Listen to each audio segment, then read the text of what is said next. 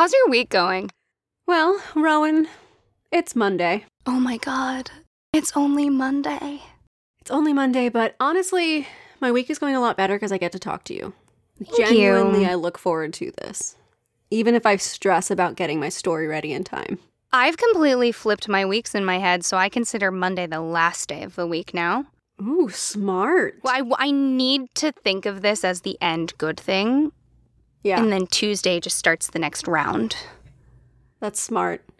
How's your week going? I quit this week, being that this is the end of my week, even though it's Monday. I quit after this. I'm hanging up the towel. I'm other metaphors that are similar to towel hanging. And I'm just going to curl up in bed after this with a big old cup of tea and a book. Oof. I'm going to do the exact same thing. You mean you don't have to quit to do that? Weirdly, Rowan, I've learned this new thing. Okay. Everyone hold on to your butts. I'm going to blow your minds. You can do hobbies and do things that are not inherently productive, and it doesn't mean anything. It doesn't mean anything bad. It doesn't mean anything good. And it doesn't say anything about who you are as a person. She's trying to speak to me. I know it. I like your funny words, Magic Man. What is that from? It's from a cartoon show called Clone High, where clones of famous people all throughout history are all in high school together. And so it's JFK is saying that one. That's funny. Yeah. It's a good show. You should check it out. It only had, I think, 1 or 2 seasons at the most before it got canceled. Truly, knowing you makes me a cooler person. I have better musical taste. I can reference fun cartoons. I definitely know how to use GIFs only because of you. I love this. This is the hype man energy that I look forward to whenever we hang out. This is great. Well, everyone, that is Tracy Harrison. And the lovely voice you just heard was Rowan Hall. And this is Willing and Fable, the podcast that brings you original retellings and in-depth research on the history, mystery, and mythology that makes the world so fascinating. And if you'd like to support our podcast, you can do so in a few very easy ways. You can leave us a review, find us on Patreon. Check out our merch on our Willing and Fable website, or you can just continue to listen. We are so happy to have you. No matter what you do, we appreciate having you. This week, we are looking to New Zealand for our stories. We have 2 Maori myths to share with you today. According to NewZealand.com, Maori culture is an integral part of life in New Zealand, influencing everything from cuisine to customs and language. Maori are the Tanagata Whenua, the indigenous people of New Zealand. They came here more than 1,000 years ago from their mythical Polynesian homeland, Hawaii. Today, 1 in 7 New Zealanders identify as Maori. Their history, language, and traditions are central to New Zealand's identity." End quote. Continuing on, they say that in 1840, New Zealand's founding constitutional document, the Treaty of Waitangi, was signed by both Maori chiefs and representatives of the British Crown. After the treaty was signed, the British population quickly grew larger than the Maori population. For more than a century after the signing of the treaty, Pākehā culture was dominant in New Zealand. Maori were expected to adapt to Pākehā culture. It wasn't until the 1980s that Maori culture started to undergo a renaissance. Since then, there has been a renewed focus on biculturalism, which is based on the partnership between the Maori and the Crown by the Treaty of Waitangi.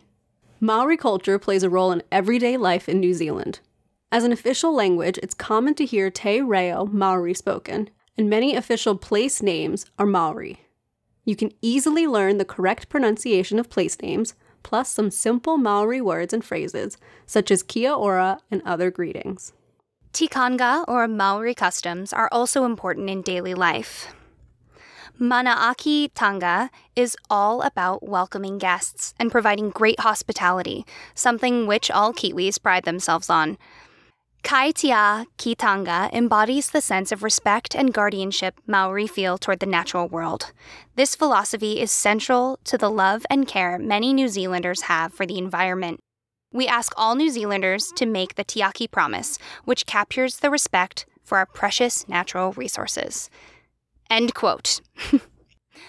Obviously, we can't cover all or even a small fraction of the myths and legends that make up Maori culture, but even so, we wanted to share 2 stories that we were really excited about learning. We will do our very best with Te Ao Maori pronunciation, but as always, if you have any helpful tips to share, you can reach out to us on our website or through our Gmail at willingandfable.com. Today, I'm exploring the story of Tane, Whiro, and the Baskets of Knowledge. Ooh, I'm so excited about this one. You picked this really early on when we knew we wanted to do these stories. I did pick this really early on, and it's because it feels particularly applicable right now where we are in 2021. I won't give that away just yet, but okay, that is why I called dibs, as it were, on this topic. We don't really do that, but these 2 figures are 2 of the many, many children of Papatuanuku, the Earth Mother, and Ranginui, the Sky Father. Tane, the younger of the 2 brothers, sometimes wears various names to suit his roles. He separated the earth and sky. He is the god of light, the forests, the birds, and he is the creator of mankind. So already, I just want to point out, it's something we talked about, oh my God, way, way, way back in our Mother's Day episode from last year. The idea that so many cultures have Earth Mother and Sky Father. I actually had to work very, very hard to confirm that. And I would not stake my life on it because there are very, very many websites that have it flipped. But okay. While I was researching, the places that had it the way I said, Earth Mother, Sky Father, were all written by Maori people.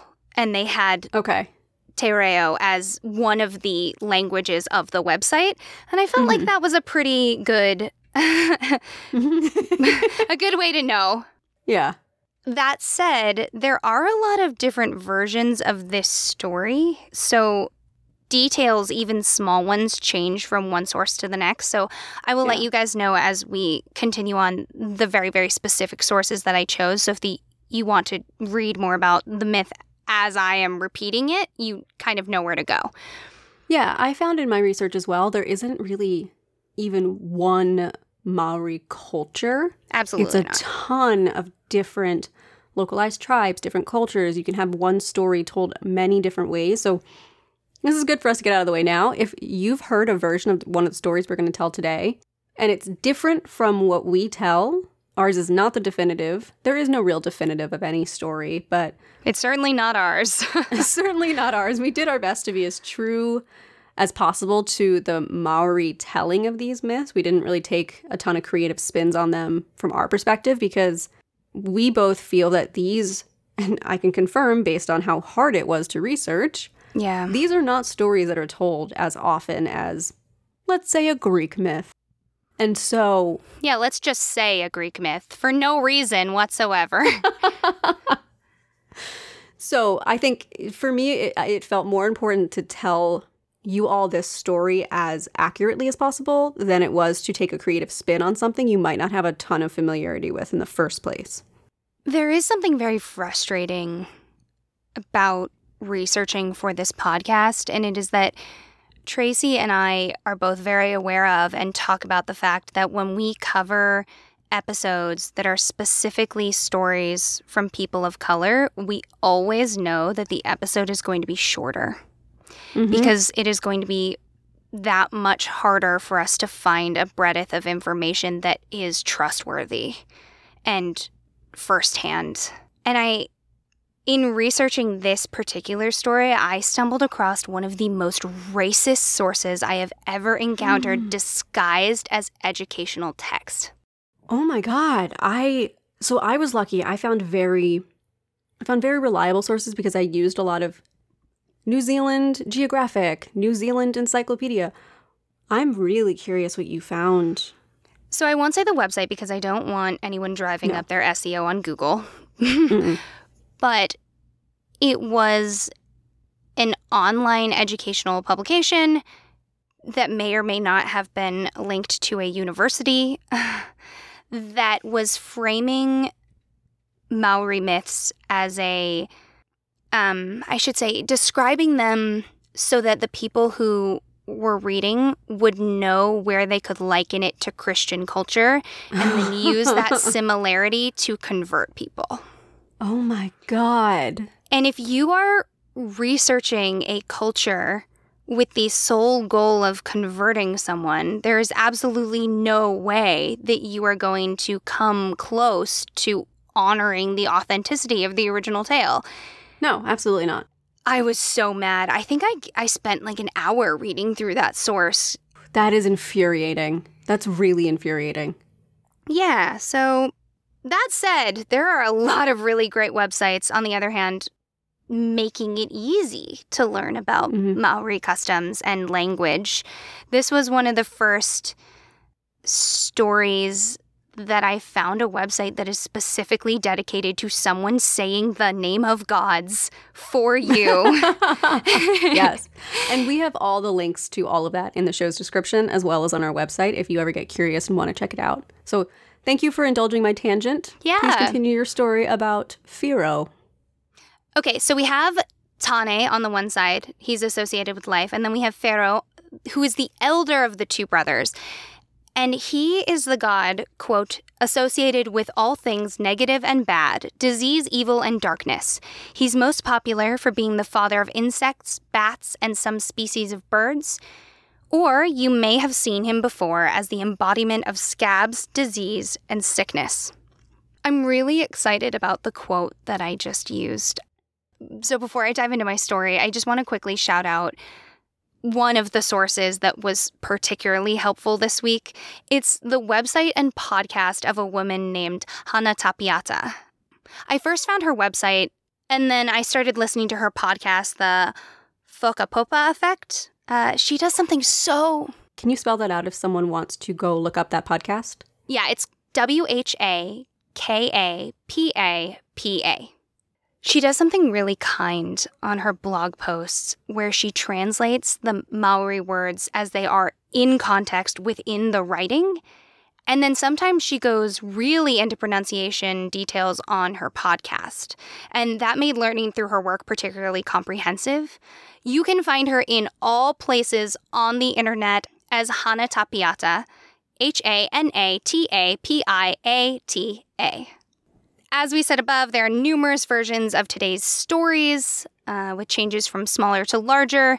So the one that I am telling is influenced by the teachings of Te Mautoro Hana and Nepia Pohuhu, as well as the Where Wanaga of Hokiaga and the National School of Ancient Maori Weaponry, as presented by KIWA Digital, which you can find on YouTube. All right, let's get into it. I'm excited. One day, Io Matua Kore, the supreme god, summoned his two heavenly guardians to Tiki Tiki Orangi, the uppermost of the 12 heavens.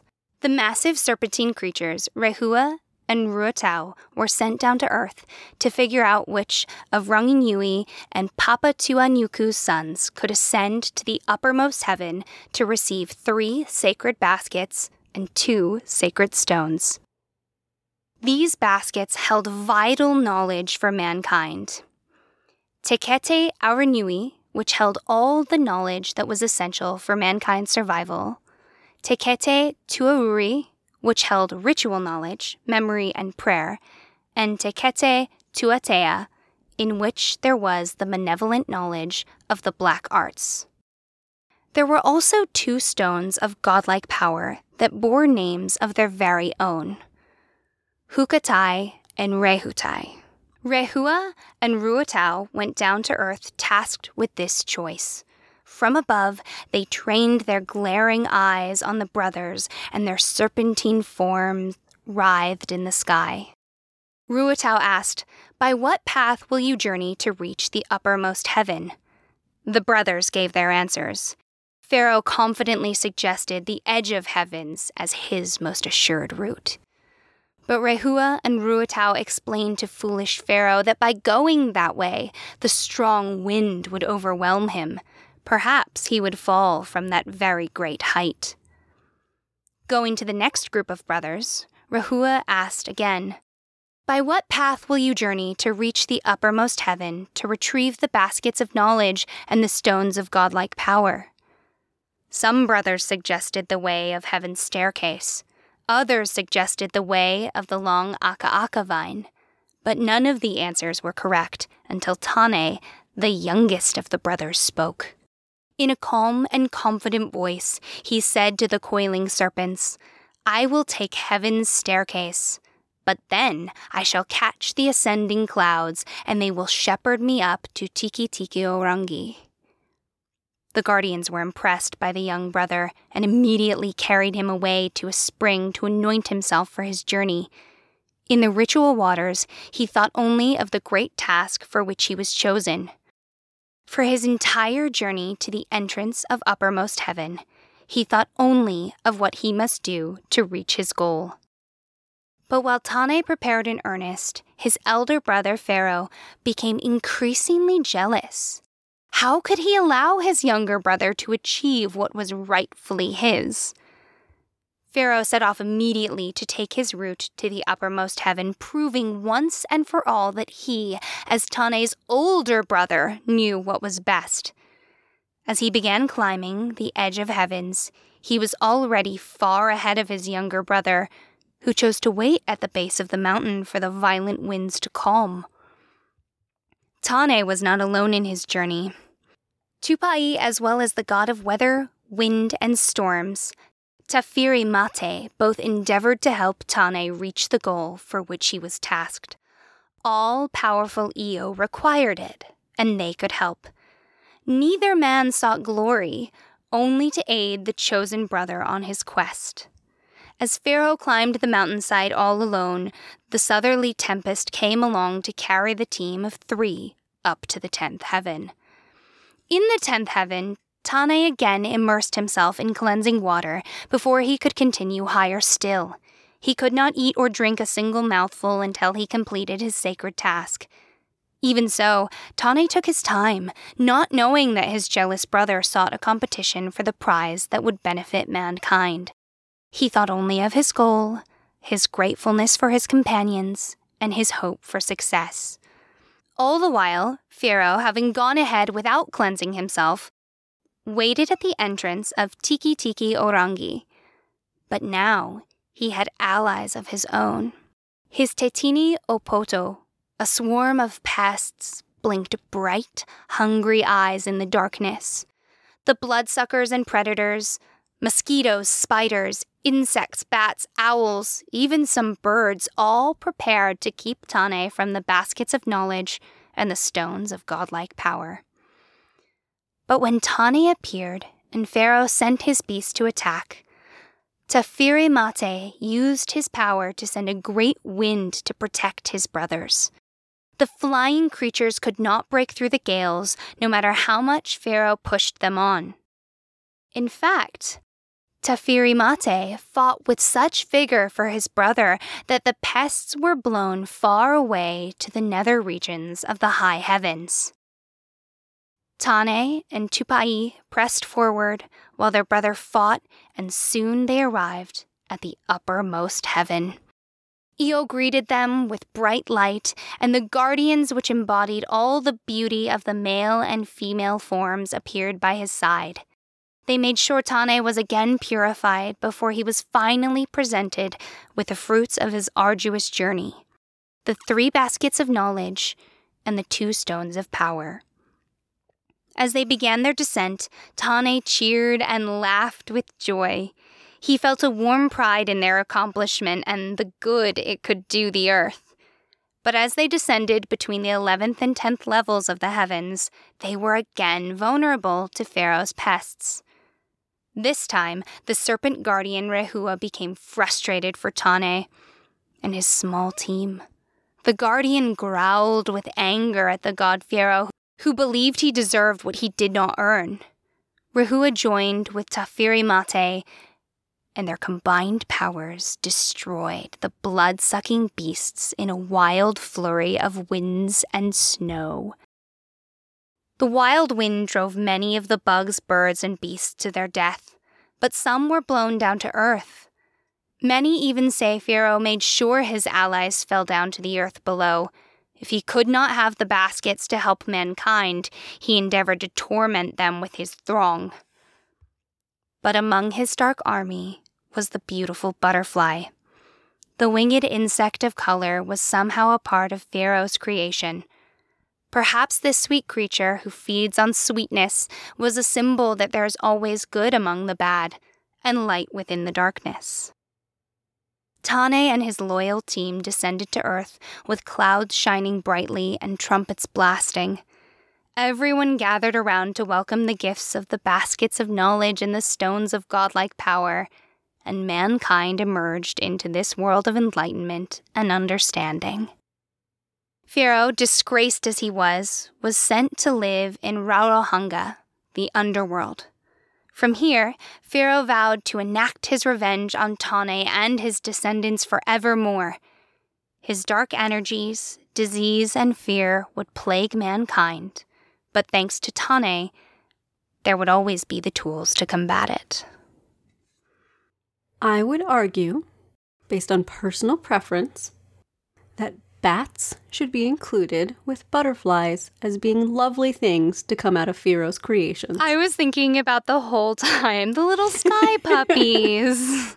I love bats so much. They're very good. You should protect them, and they are wonderful. I would choose a bat over a butterfly any day, mostly because butterflies freak me out. If it is a blood-sucking bat, the only problem with them is that livestock are particularly vulnerable to them. Mm-hmm. So I love them, but if I were a farmer with livestock, I might love them if they were further away from me. True. Butterfly is the worst you're going to get is a little flap on the cheek, I guess. Again, bad for you, but not if you're a farmer. This is totally a personal preference thing. It is all me. I was in a butterfly house at a natural history museum, and I had to run out. I couldn't do it. It just freaked me out too much, and I didn't expect it. I went in so excited, and then had to run out the other end. No, thank you. There are not a lot of versions of this story that go more into detail on the pests front than I did, but I will say that I played it down specifically for you. Thank you. I care about you. Also, you get the idea. There were bugs and then there weren't bugs. That's how the mission went. There were bugs and then there weren't bugs, and then he gave them to us, which is truly the cruelest gift he could deliver. So on the pest front, again, pest is a word that I use very, very loosely in this case. Mm-hmm. Reading the Journal of Polynesian Society, I learned that it can be an evil omen to encounter a lizard while out on a walk. Quote, "It is the emissary of Pharaoh and the harbinger of death. This applies specially to the green lizard called Moko Kakariki. The Moko Kakariki was one of the party of night-moving creatures sent by Pharaoh to attack Tane. So I love a lizard, but, you know. Maybe not that one. Right, not that singular lizard. Screw that lizard in particular. The reason that I chose this story was actually a lot of the writing that I found surrounding it. So I found numerous sources, including the blog that I mentioned at the top, that talk about the way that Pharaoh affects people's daily lives by manifesting or causing laziness, lack of motivation, not caring for oneself, etc. Just as he brings disease to people and pollution to the earth, he might similarly sicken our will or our thoughts. I think that's such a cool way to think about mental illness as combined with physical illness. That is very much worked into all the modern tellings that I found about this story. And I think that it is particularly helpful in this case because throughout the stories about these gods, Pharaoh is defeated by Tane and his brothers and allies. So writer Te Mirirangi suggests ways to honor those gods and maintain motivation. He says, get some sun, eat fish, sing or hum or chant, engage your brain in strategy by learning a new skill or playing Sudoku, and of course, exercising, because those are things that connect you both with your physical self, but with the world around you and the people that care about you. Hana Tapiata points out that Firo should have understood that another person's success does not and should not deter one from their own journey. She teaches this as a lesson that we all must learn as his presence in our lives and the world. And as I learned about this story, it just felt more and more applicable to life in quarantine. Yes, I was going to point that out. Because to me, it reminds me of, the battling your internal demons that we hear a lot about as an American euphemism for it. And I just found so many mentions of Firo and the lesson being reach out, connect with the people who care about you. One specifically said, get some vitamin D. Just very practical applications that connect to something that allows deeper feelings to have a lineage. And I really liked that. It is so much more helpful than the idea of, just fight your inner demons. Just push away those bad things. It's here, connect. It's a more positive outlook. It's about connecting and reaching out for help and about that being good, as opposed to we've just so romanticized the idea of being haunted or broken. And while that's all fun and good in your dark-haired YA protagonist, it's not good in people you know, and it gets very frustrating very quickly. Right, and it's just not a happy way to live, full stop. You don't have to live that way. And that said, in all of the reading, there was no judgment.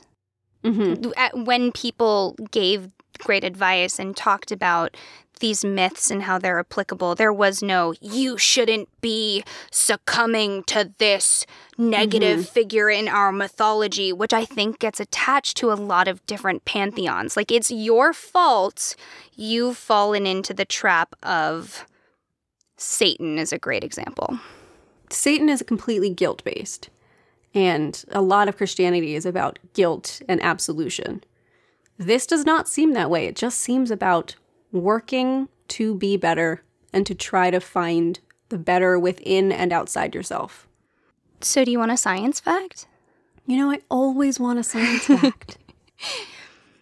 On Thursday, April 11th, 2019, Jessica Tyson reported for the Te Ao Maori News, quote, yesterday, Event Horizon Telescope researchers unveiled the first direct visual evidence of the supermassive black hole located more than 50 million light-years away from Earth. The image is the result of work carried out over a 10-year period and shows a black hole which is 3 million times the size of Earth and 500 million trillion kilometers away. Now, Tracy, I know you knew about that black hole, so just buckle up for 1 second. Because the cool part about this article is that she went on to quote Dr. Rangi Matamoa, a Maori astronomer and professor at the University of Waikato. He said that the black hole is similar to the origins of the god Firo. Quote, he lives in a place called Taife Tuki, which is a cave, which is deep and dark, and it's from that point where Firo often attacks us and tries to make the world remain in perpetual darkness. So from a Maori perspective, I think maybe that's Taife Tuki. Maybe that's a place of darkness and destruction and is the origins of Te Kore. According to Maori Marsden, a Ta'i Tokerau elder and Anglican minister, Te Kore is the realm between non-being and being. That is the realm of potential being. I thought you'd really like that interpretation. Yes, it's so cool. I love when people take science and use it to reaffirm their faith in something, to see what's going on in the natural world and believe that it proves these bigger than life thoughts. And the idea of a black hole being a place between being and non-being is scientifically accurate in a lot of ways. Oh, they love that. Thank you for giving me that gift. That article is very, very cool because it isn't science is right and your religion is wrong, and it's not religion exists and science can't. It's both of these things in harmony, creating a human way of existing and understanding the world. And it made me very excited because anytime that science allows mythology to be more present and makes the story even richer, the more that we all get to feel like main characters in a very exciting world. Yes. I love this. That was such a perfect way to end that story about an evil person doing terrible things. But he lost. He lost. We got bugs and bats. We got a black hole. So in the end, I think we won. I'll go with that. What's your story, Trace? All right. Today, I'm going to share with you all the tale of the guardian spirit known as Taniwha. Taniwha is less a singular creature and more of a type of guardian spirit, especially of the waters. Many Taniwha are thought to have guarded specific tribal groups as they made their way over to New Zealand from Hawaii. Thought to have originally guarded a particular ancestral canoe, once the Maori arrived on the land, the Taniwha took on a protective role over the descendants they had originally accompanied. An article on Medium.com describes Taniwha thusly. Each tribe was associated with one Taniwha, mythical creatures that can be at the same time evil beings or guardians. Some live in caves, others in rivers and lakes, and others in the sea, and they have supernatural powers. They can cause earthquakes and tidal waves, although if they are respected and revered, they help their people. To calm a Taniwha, the Maori must offer gifts. For example, the first fruits of the harvest, or a green branch accompanied by a spell. End quote. I love when learning about mythology and story shows us how people are much more closely linked than they are different. Which is not to say that any one culture isn't unique, but getting to see the way that human beings cling to certain ideas and find passion around these beings, like this is a guardian, and yet you're still offering things to it in the same way that, you know, we love the brownies and the domovoy. You're offering things to them, and they're a much smaller scale. And getting to point to those tiny, tiny little details all the way around the world, like, makes me giggle. Oh, it is 100%. It is why we started this podcast. We would just geek out together over these kinds of things. And this podcast has opened so many more doors than I ever thought in terms of researching things I didn't even know existed. The more that we search, the more we realize we don't know. Very much so. This podcast is a black hole. It is the liminal space between knowing and not knowing. I want that embroidered on a pillow on my couch in my living room. Sorry, what were you saying? All right. Sometimes Taniwha are described as supernatural creatures similar to serpents or dragons. They are said to hide in oceans, rivers, lakes, or caves. Sometimes they're said to eat people and kidnap women, though other times they are just depicted as protectors and would be offered gifts, and people would say a karakia, or a prayer. According to the Encyclopedia of New Zealand, quote, some were like giant lizards, sometimes with wings. Others were reptile-like sea creatures. Or they took the shape of sharks or whales, or even logs of wood in the river. Some could change their shape. End quote. They could be They could be anything. I'll talk about it later, but there was a construction project that wanted to go on, and people said, our Taniwha is a log in this river. You can't build through it. Oh, wow. Did they win? In one case, yes. In another, no. Oh.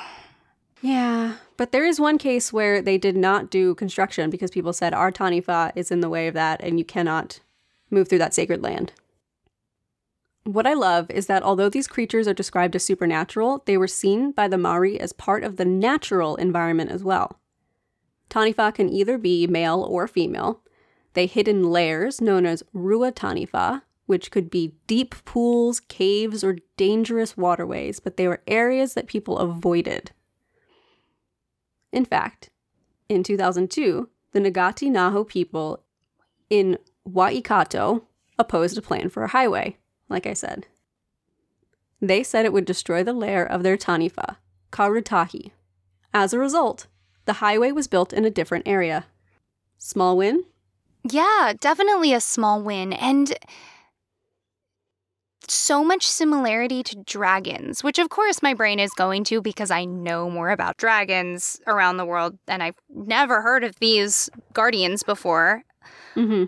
But it is interesting to me that human beings have this unending link with rather large lizards. Yes, and these are they're very similar to water dragons. They are slithery, magical, supernatural creatures of the ocean.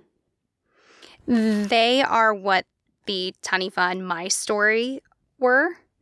That's what they look like, although slightly different and, to my understanding, have a different role. But the appearance is very similar to the guardians that Io sent down to the brothers. Mm-hmm. Mm-hmm. It does sound really similar. So, Rome, would you like to hear about a few different famous Taniwhas? Yes. All right. So there's a few stories of famous Taniwha, such as the Taniwha of Kaipara.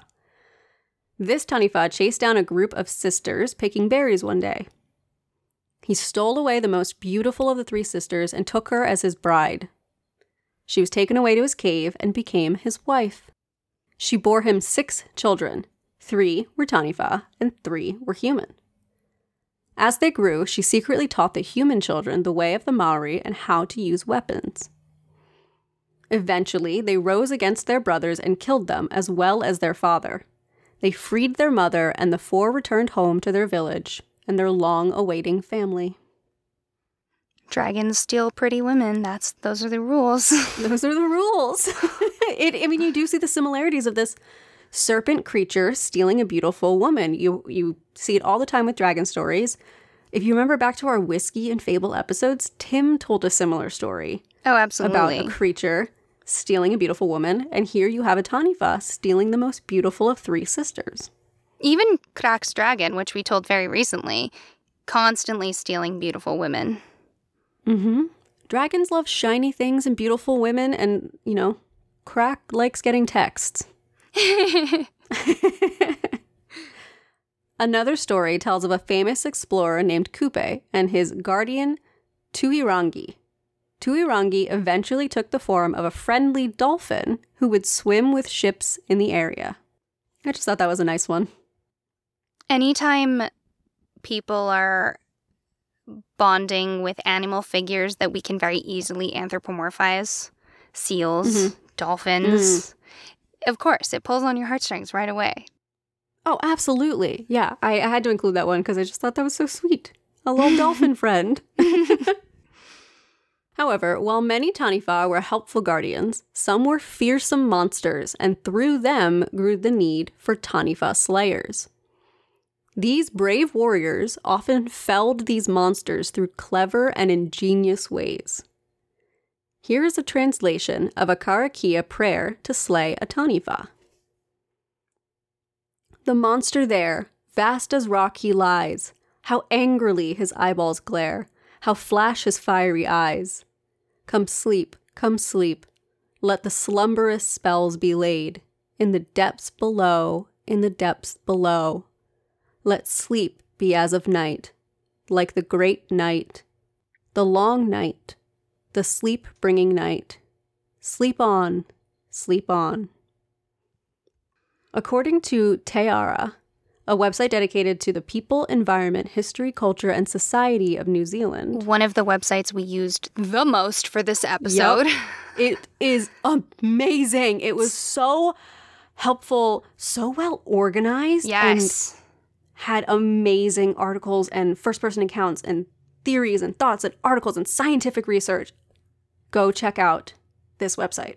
Because they had such a wide variety of people contributing to the website, I think that at least for my story, I got kind of multiple snapshots of what the tale could look like, and that was really helpful.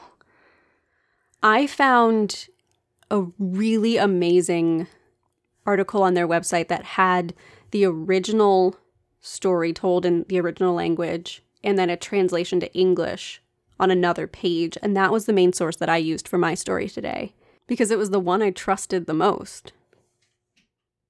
So, according to their website, while debate continues, Taniwha continue to play an important role in the culture identity of many tribal groups.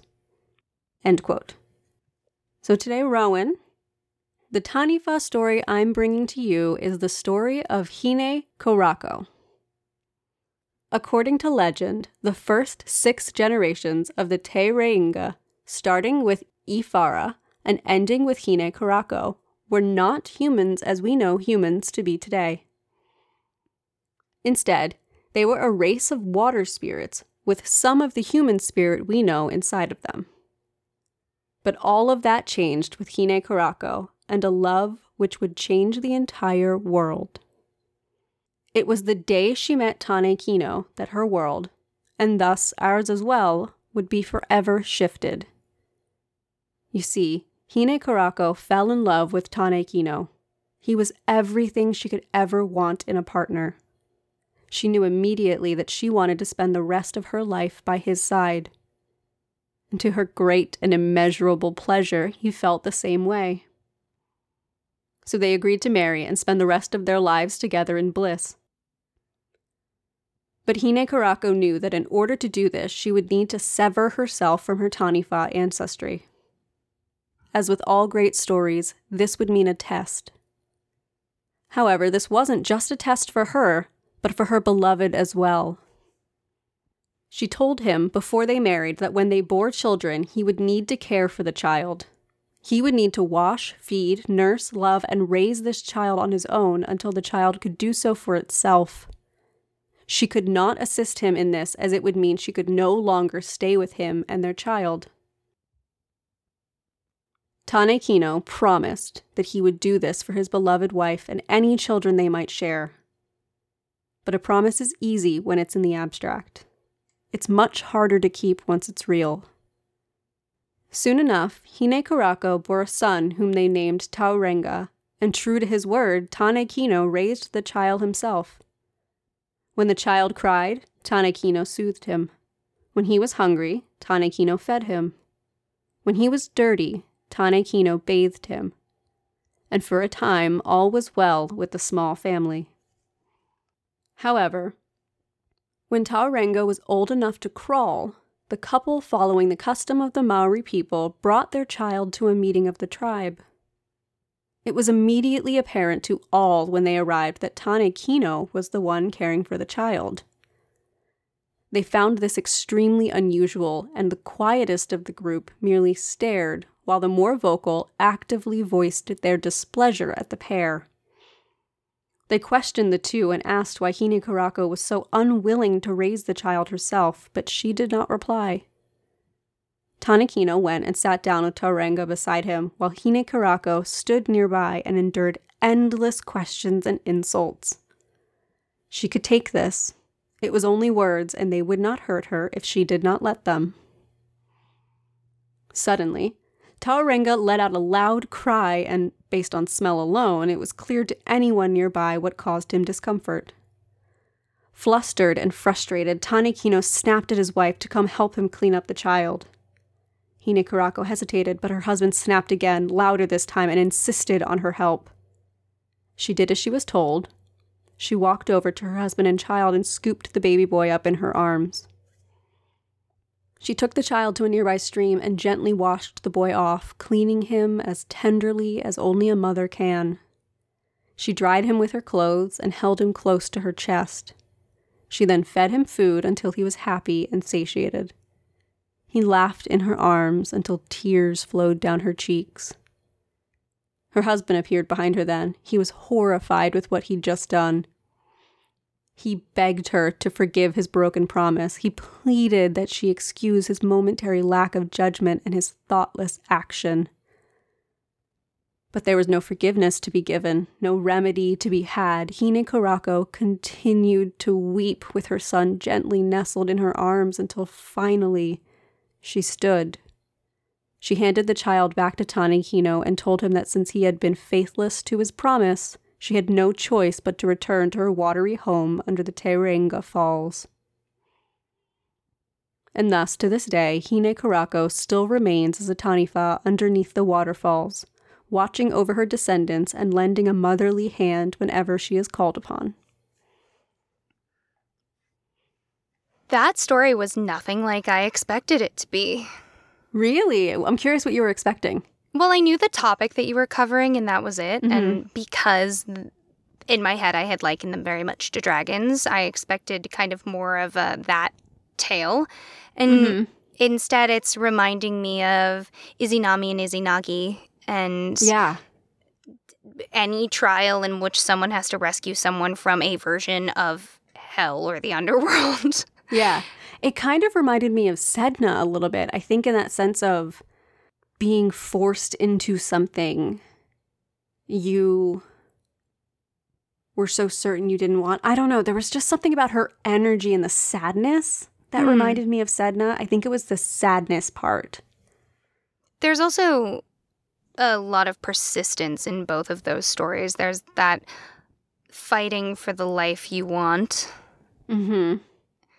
I would say that Hine Karako, though, was a more virtuous woman. In most of the tellings, Sedna was not thinking about anyone other than herself.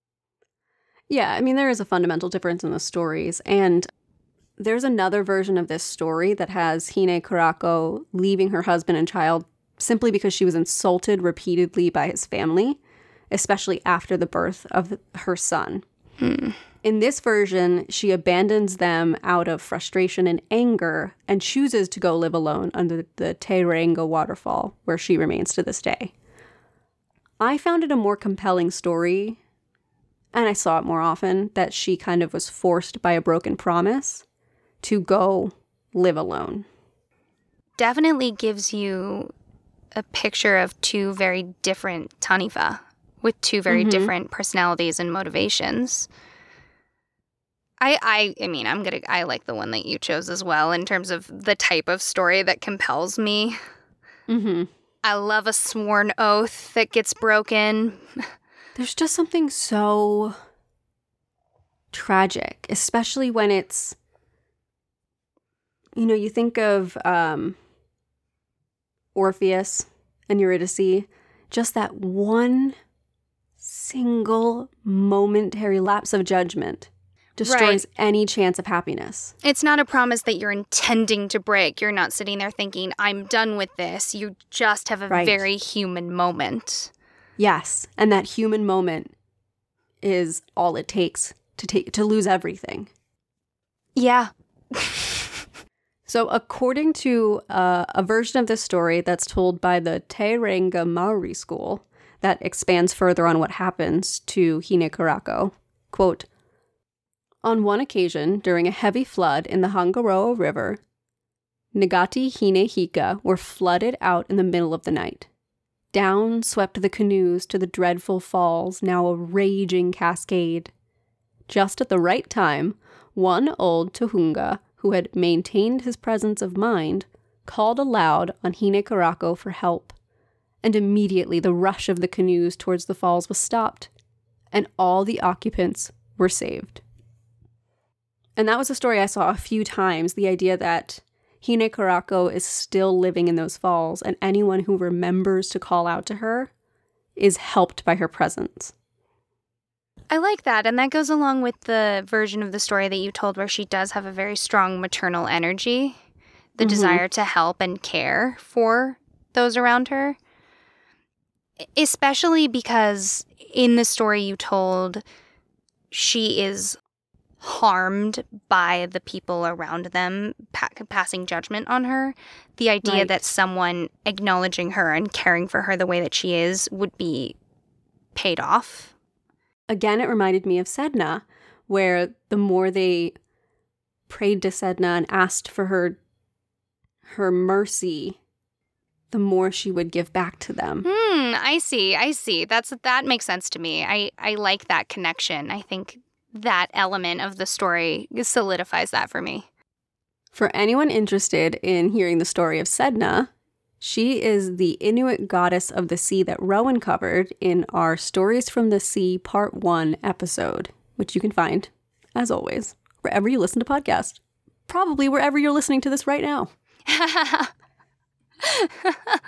So, Rowan, I too have a science fact. Would you like to hear it? Really? We both did that. Okay, yeah. We did. I think it makes sense because the Maori culture is so tied to the environment. You see a lot of science get tied into the beliefs. I love that. Anguilla dieffenbachii, or the New Zealand longfin eel, is perhaps the largest eel in the world, and a likely inspiration for the Taniwha. How large? Rowan, describe the face you're making right now, please. I just stuck my tongue all the way out of my mouth and made a squidgy face because eels are squidgy. Sorry. How big is this big, bad, slimy boy? Female longfin eels are larger and longer lived than males. Males average 66 centimeters but reach up to 73 centimeters in length, with an average of 23 to 35 years. Females are considerably larger, ranging from 73 to 156 centimeters, with an average length of 115 centimeters. They typically live 20 to 60 years. No, that is too long. Too long lived and too long an eel. Do you want to look up a picture of this eel? Yeah, I do. Okay, I will describe it. Please do. Oh, God. Okay. Oh, no. Okay. Whew. Ugh. Okay, so I found a picture of a gentleman holding a longfin eel that is alive and is lashing out towards the camera. Okay. I'll make sure it gets put on the Instagram, but he has the whole thing kind of tossed over his shoulder, and it's gray and slimy looking and thick with kind of mottled black spots and a black top. Yep. Point is that it's too big. It's too big. It's huge. It is huge, and it's got this squished, gross little fish face. They are very solitary creatures, and they literally just live alone in the bottom of rivers and under rocks and come out at night to hunt or hunt on their own. So you can see where the inspiration for the Taniwha being these. Why are there so many pictures of older white men smiling while they hold these things up dead? It's because there are many men out there whose only personality trait is to hold a fish. That's you just a described thing. All of Tinder. Yes. Okay, so I can see why that would be potentially the inspiration behind these stories, because that thing definitely has a personality. That eel knows who it's voting for. That eel remembers grudges from when it was a baby. Oh, yeah. That eel looked at you, found you lacking, and is just going to quietly judge you from a distance. It's not impressed, you know? 60 years? And they breed pretty late in life, if I remember correctly. Same. All right. An article by Claudia Babarat for New Zealand Geographic states that although eels were an important food source that allowed Maori to settle further inland, the country's first occupants revered as well as feared the large longfins. Some rivers, lakes, and caves were declared tapu, believed to be the home of water-dwelling monsters, or taniwha. Even now, access to certain areas is restricted or forbidden because a taniwha is said to inhabit the water. The author continues to write, "We have a lake near here where we don't go," said Pitaka Moore, a lecturer in environmental sciences at the University of Otaki. Te Wananga o Raukawa told me, quote, "Every hill and tree and stone has a story in our region, but there are no stories at all associated with that lake. Moore recounts stories of drownings and accidents. The most recent incident involved a man who badly injured his arm while swimming in the lake. Some people might argue that he got tangled in branches," Moore said, "but there are those of us who know it was a taniwha in the form of an eel." End quote. That's more than a little terrifying. Yeah, I read another article about a couple rowing out on a lake, and the husband was doing some scuba diving, snorkeling. I think it was scuba diving. He was doing some scuba diving, and he went down and came face to face with one of these eels and swam back up so quickly and with so much fear that he had to go to the hospital because he gave himself the bends. Right, he went up too quickly. Mm-hmm. And never wanted to go back in the water ever again. It was insane. And he ran into one of these longfin eels, and they, if I came face to face with one, you better believe I'd believe it was a taniwha. The water is scary. We've said it since the beginning of the podcast. The water is scary. I don't trust anything in the water, especially the deeper down you go. I was watching Planet Earth on Netflix the other day because I was sad, and there's nothing like a documentary about animals to make you feel better. But then they were showing stoneflies, those river bugs, and I had to check out because underwater and bad. Before we wrap up our stories today, Tracy, I wanted to tell you about something, but I actually wanted to tell all of our listeners about a show that I stumbled across while I was researching. Ooh. And it's a show called The Deadlands. It was created from a 2014 New Zealand action film, also called The Deadlands, by Toa Fraser and Glenn Standring.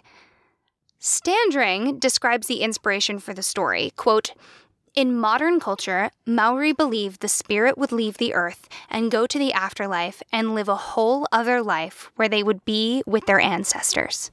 So there was this notion of a dishonored Maori warrior going to the afterlife expecting to be let in and being told, no, you haven't earned the right to be here. You need to go back to the world and earn the right to die. Really. And that notion of the bad man trying to be good is always a great thing to play with.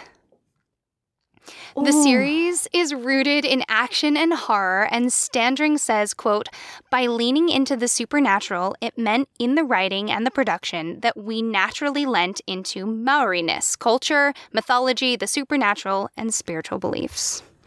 Ooh, that sounds so good. I watched the trailer and I watched part of an episode. It is available on the AMC Network streaming service called Shudder. And I do not have a Shudder subscription, and I am going to get one just to watch this show. I think Tim does have a Shudder subscription because he's seen every horror movie known to man. I think I'm going to usurp his subscription and watch this. It looks just visually so gorgeous. There is a badass female lead. There's a complicated male lead who, you love to from see what it. I've seen so far, is actually allowed to have feelings. Bless. So even just from a basic show creation standpoint, it's very exciting. But producer Tanui Stevens was originally hesitant to adapt the film into a show shot in English, because the movie was originally shot in Te Reo Maori. He said, quote, "The film put the Maori language out there to the world. And that was one of the attractive things to me, because as people, we've been undergoing acts of language revitalization for the last few decades. We've been having all sorts of successes there, but of course, it's a hard thing to do." He continued on to say, quote, "The sort of story that The Deadlands is, and the kind of time The Deadlands is set in, is really important. It reaches out to those who do not yet know of their Maori-ness, or who have not had the chance to learn the language. It gives them a chance to understand a little bit of Maori thinking, for them to feel proud of being Maori, and that may inspire them to lean further.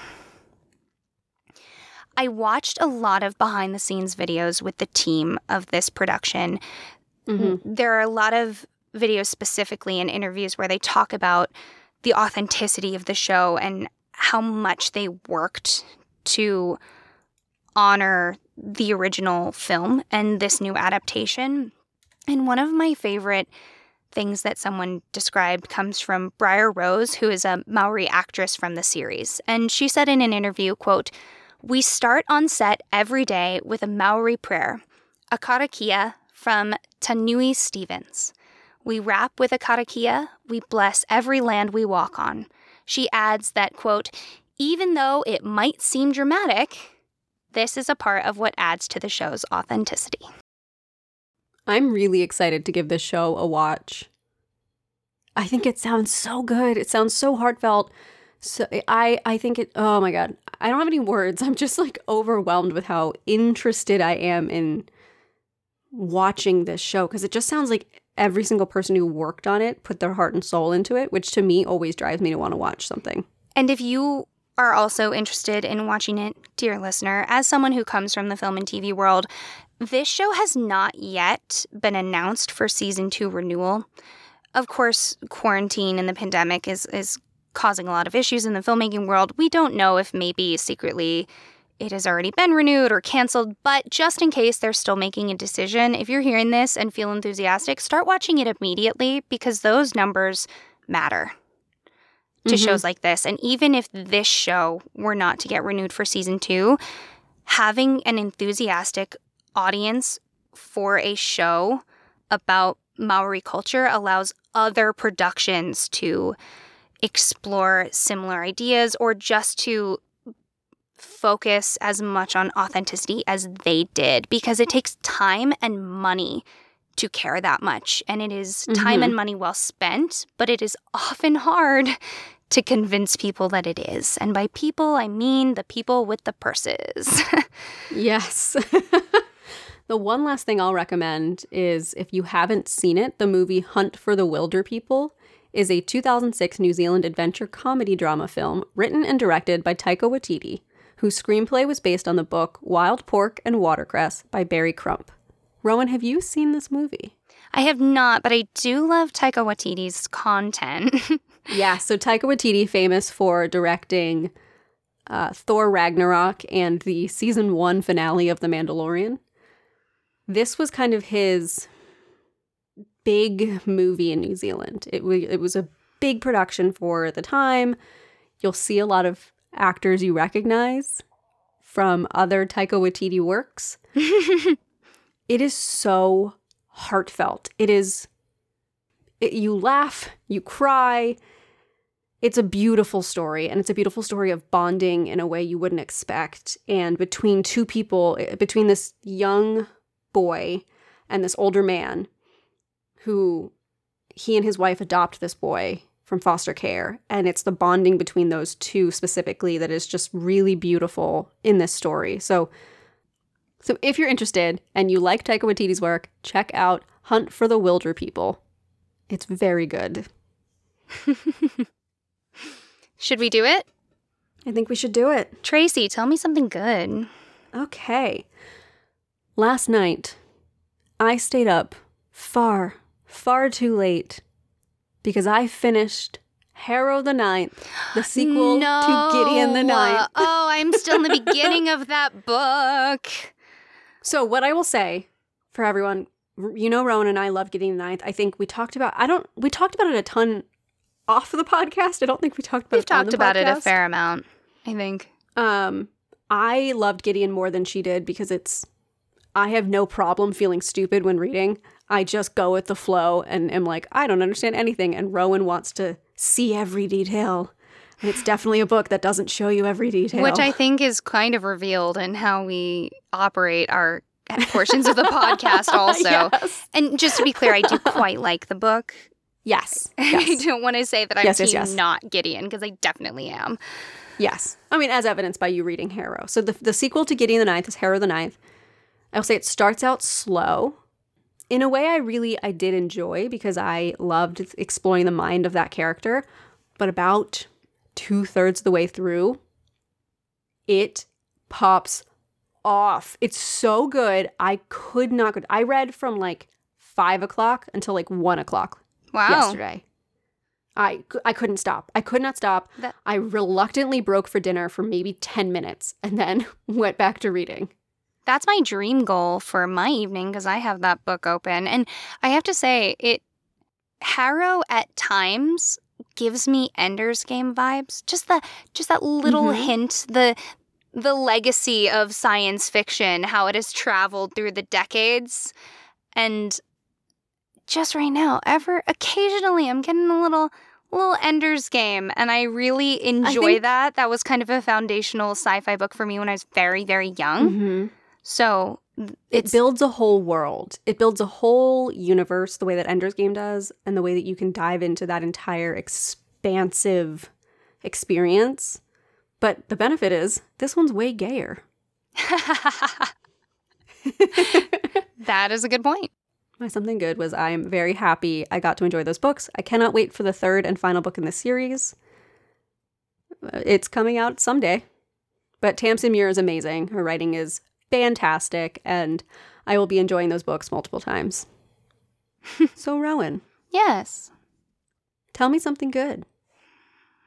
My something good this week is that my mom gave me this little set of really nice paintbrushes. And truth be told, she gave them to me a minute ago, and I did that weird thing where you don't want to open it right away. Like when you get a new notebook or like fresh pencils, and you what a foolish thing to do. I know. And I've been painting, and so I finally cracked them open, and there are these brushes that have little grips on them, almost like a little pencil grip, which makes them particularly nice to paint with. And I just have to say, they're not particularly expensive or fancy, and they just make me grin. They make my life easier and better, and I don't know why it took me so long to open the bag. I think it's that fear of they won't be, I don't know, using them will diminish them. The same way it's like, I have adult money. I can buy good skincare. Will I use it when I have it? No, I don't want to use it because I don't want to waste it, except that there's no way to it's that thing. I'm really trying to combat that as a human being. Me too. And I've been doing that with all of my notebooks, actually. All of my notebooks that I have, many, many notebooks, because people love to give them to me, they're all empty. And so I basically just went through all of them and just jacked up the first page. I just scribbled on the first page, you can't be perfect anymore. You are officially messed up. And I didn't realize that I had these paintbrushes that I hadn't done that to, basically. Yeah. Until I opened my box of art supplies, and there they were, like a shiny holy grail in this box. So that was like a little slice of bliss this week. I'm glad to hear it. Yeah. I'm glad to hear you're back into painting and finding that release. Sometimes it's great, and sometimes it is scribbling on the first pages of notebooks. So that is where we are at, and it is mid-February for us in our time. Mm-hmm. And the world is as it has now been for quite a while. And I'm trying to now make decisions not with this idea that, like, it's all temporary and things are going to magically go back to normal maybe tomorrow. Yes. Because even though I wasn't thinking that way, my brain wanted it to be that way.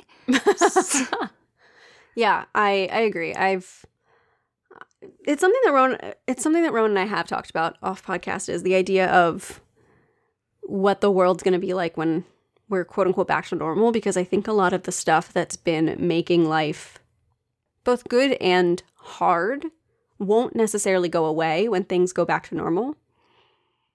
And I think it's going to be really interesting to see how all of us cope with a world where normal is fundamentally different than it was before, but ourselves and our brains and the way we react to things are not? I think I am in a point of quarantine where the things that upset me or frustrate me about quarantine are not quarantine itself. Maybe not even a direct result of quarantine. And it's interesting to try to contend with the fact that all the things that are currently frustrating me are going to exist still in just a very different wrapper one day. Yes. Same turd, different wrapper. I truly, truly detest that. Sorry, okay. Different old person candy.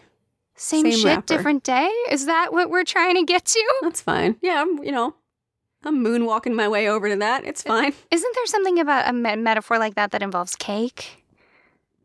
Have your cake and eat it too? No, like you can't make a good cake when you start with bad ingredients, kind of an idea. Yeah. You gotta crack some eggs to make an omelet. We're just gonna throw some more food metaphors at it. Let's do it. Thank you all so much for listening. And remember, stories grow with the telling. So if you like what we do, tell a friend. Or tell a foe. And we will see you soon, okay?